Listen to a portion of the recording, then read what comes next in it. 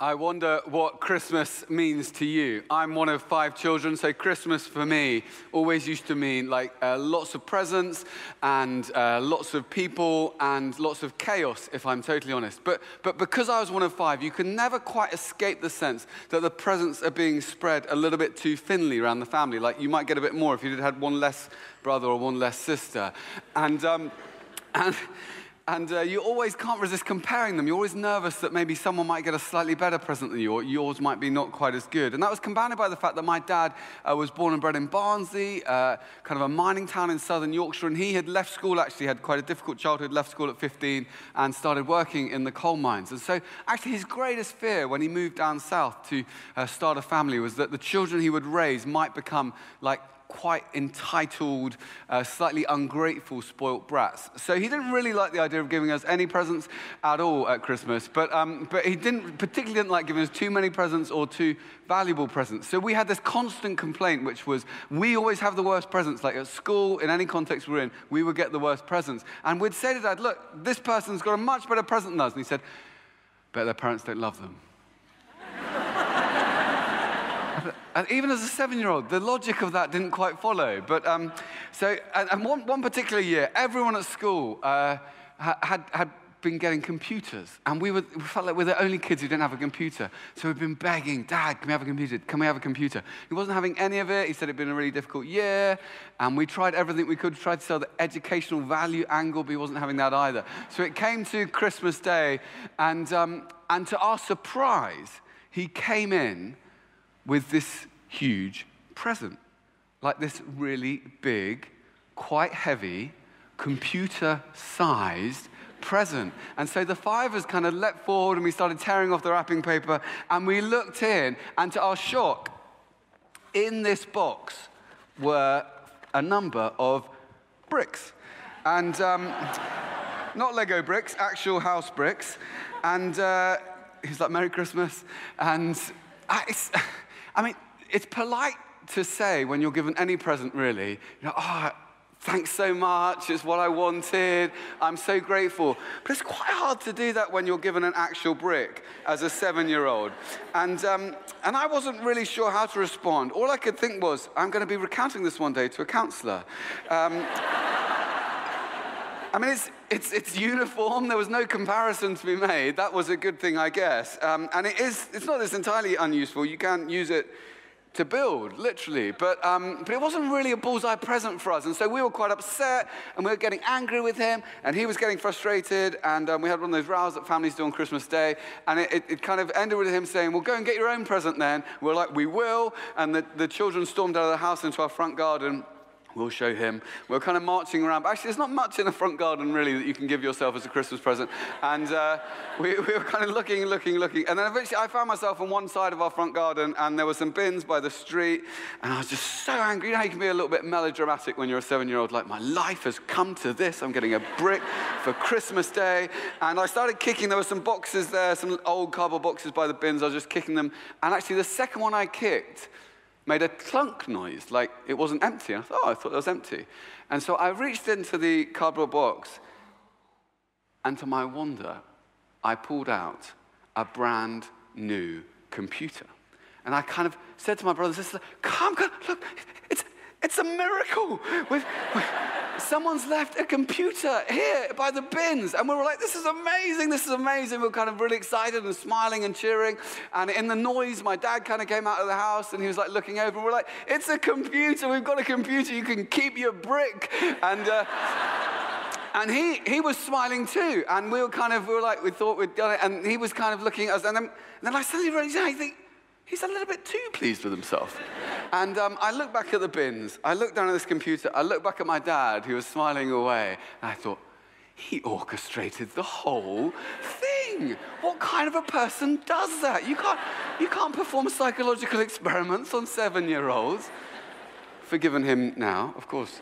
And but it's a little bit like Christmas in a way, because at Christmas you're surrounded by lots of things that demand your attention. They sparkle. They make great promises, but they don't really deliver. They were like the box full of bricks. Yet you can walk past the very thing that looks like it's been discarded, a bit rubbish, but could have in it everything you ever wanted.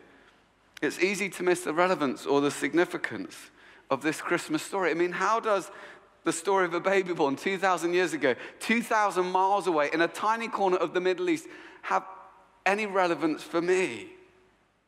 It surprised me that the story might not only be true, but that it might make a difference for me. Jesus is described in the reading we just had so beautifully read as being full of grace and truth. And we need grace and truth. Without truth, there's no trust. And without trust, relationships can't grow. There's no possibility of friendship. But without grace, without forgiveness and mercy and grace, which is treating people better than they deserve, friendships don't last very long. And at the moment, I don't know about you, it feels there's a desperation in our city, maybe even in our nation. Like we're crying out for grace and truth in our political debate, in our public discourse, even in our personal relationships. And it's funny because I'd always thought that the nativity was kind of a lot of very holy, glowing people kind of gathered around a crib. And my life is just a bit more complex than that. It's a bit more messy. I don't know if you feel that way. I mean, maybe your job is complex. Maybe your colleagues are a bit complex. Maybe you've got a difficult boss. Maybe you are a difficult boss.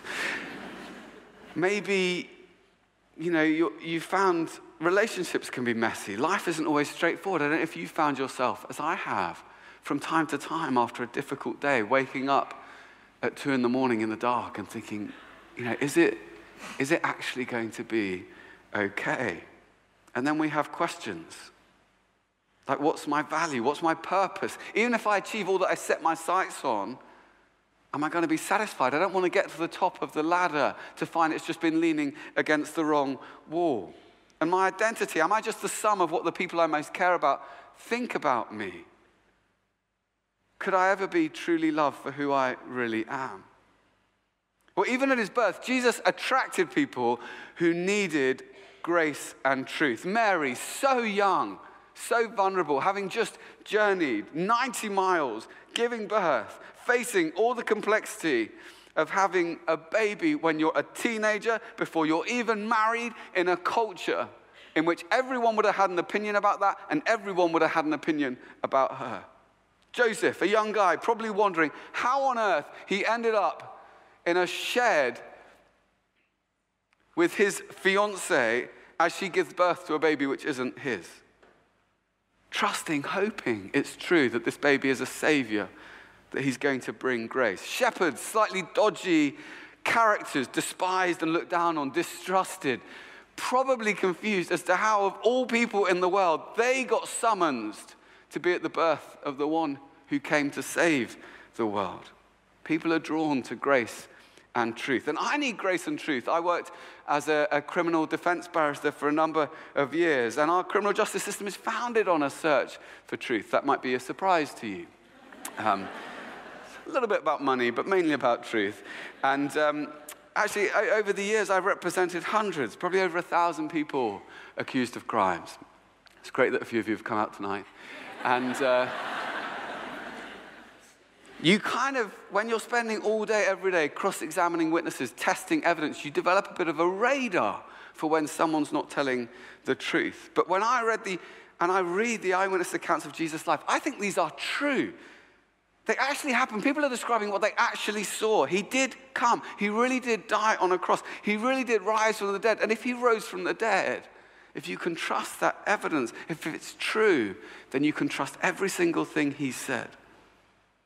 I need truth, but I also need grace. I need to know this is good news for me. Grace is God's undeserved love. It's the grace that he shows us by giving Jesus for us. That forgiveness, that blessing, that promise of purpose. I need grace. Even lawyers need grace. When I started working as a barrister, I was just 22, and I looked about 16. And on my first week, so desperate to make a good impression, I was sent to court and I was just given a Post-it note with the client's name on, and they just said, look, he needs to get bail, get him bail, and get him out on bail. And so I said, okay, so I rushed down to court, I met this guy in the cells. Within about 30 seconds, it was obvious he knew far more about our criminal justice system than I did. He'd had much more experience of it. And I looked at the facts. I thought it was going to be very difficult to get this guy bail. And then I went outside the courtroom and all his friends were there, and they were all very excited about whether or not he'd get bail. And so I went into court. I did my best. I tried as best as I could to persuade the judge, but she wasn't having any of it. And she started delivering her judgment. It was obvious she was going to refuse bail. And I kind of sat there, and I was so frustrated, so disappointed. I mean, I'd really wanted to make an impact at my first week at work. And then as she finished her judgment and refused bail, my client elbowed the two security officers who were on either side of him and then ran out of court.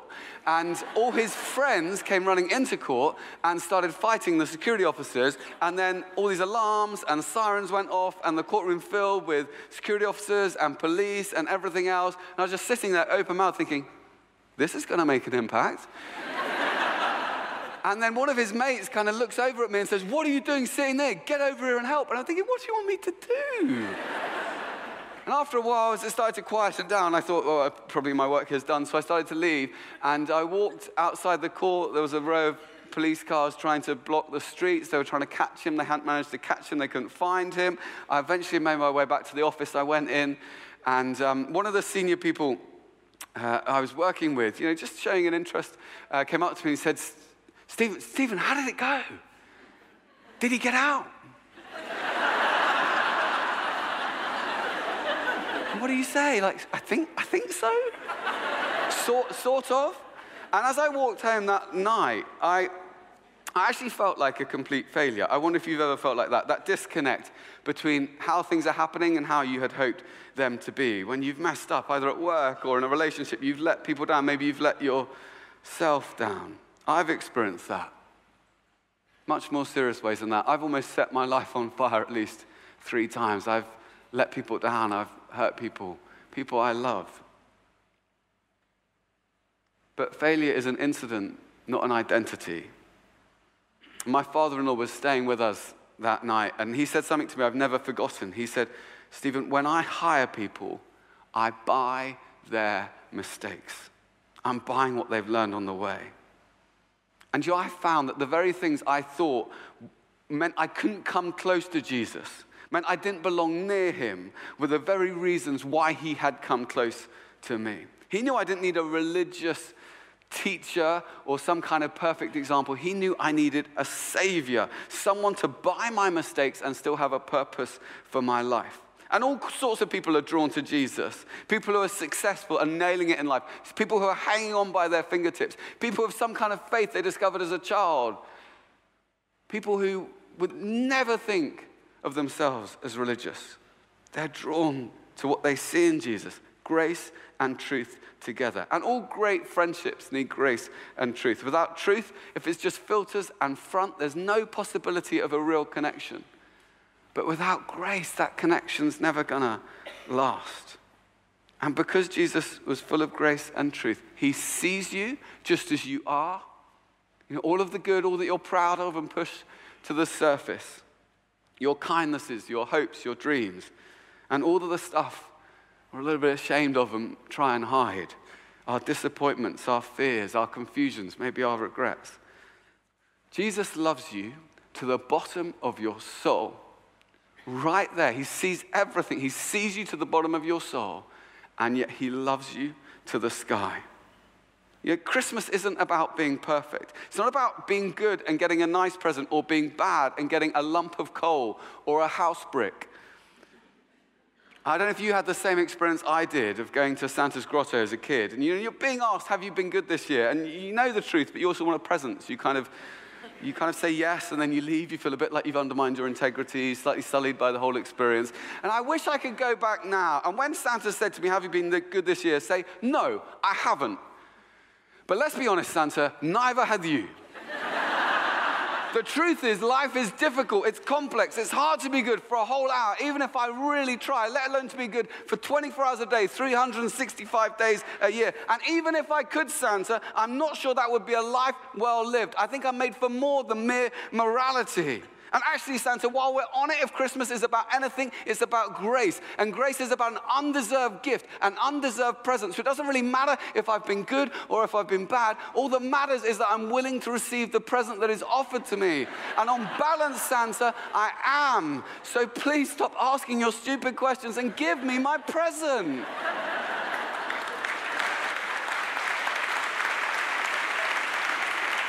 Christmas doesn't mean you can have a present if you've been perfect. That's not good news. You don't give gifts to people because they're perfect and never made a mistake. You give gifts to people because you love them.